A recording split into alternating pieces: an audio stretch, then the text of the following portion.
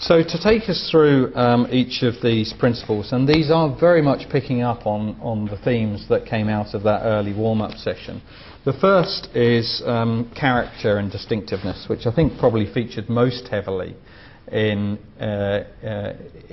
in what you were describing as constituting a good place or a totally uncool place in some of those examples. So, looking at issues of landscape and distinctiveness and how natural features might inform the development, looking at skylines and streetscape, i.e. how has that design come to be made particular to that particular place, rather than just being a standard house type that could be anywhere and has been plonked from outer space.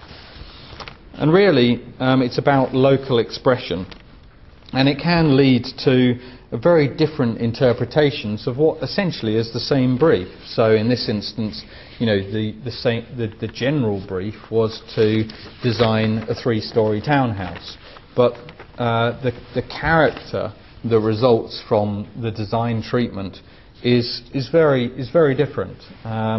So character, probably the first and most important principle.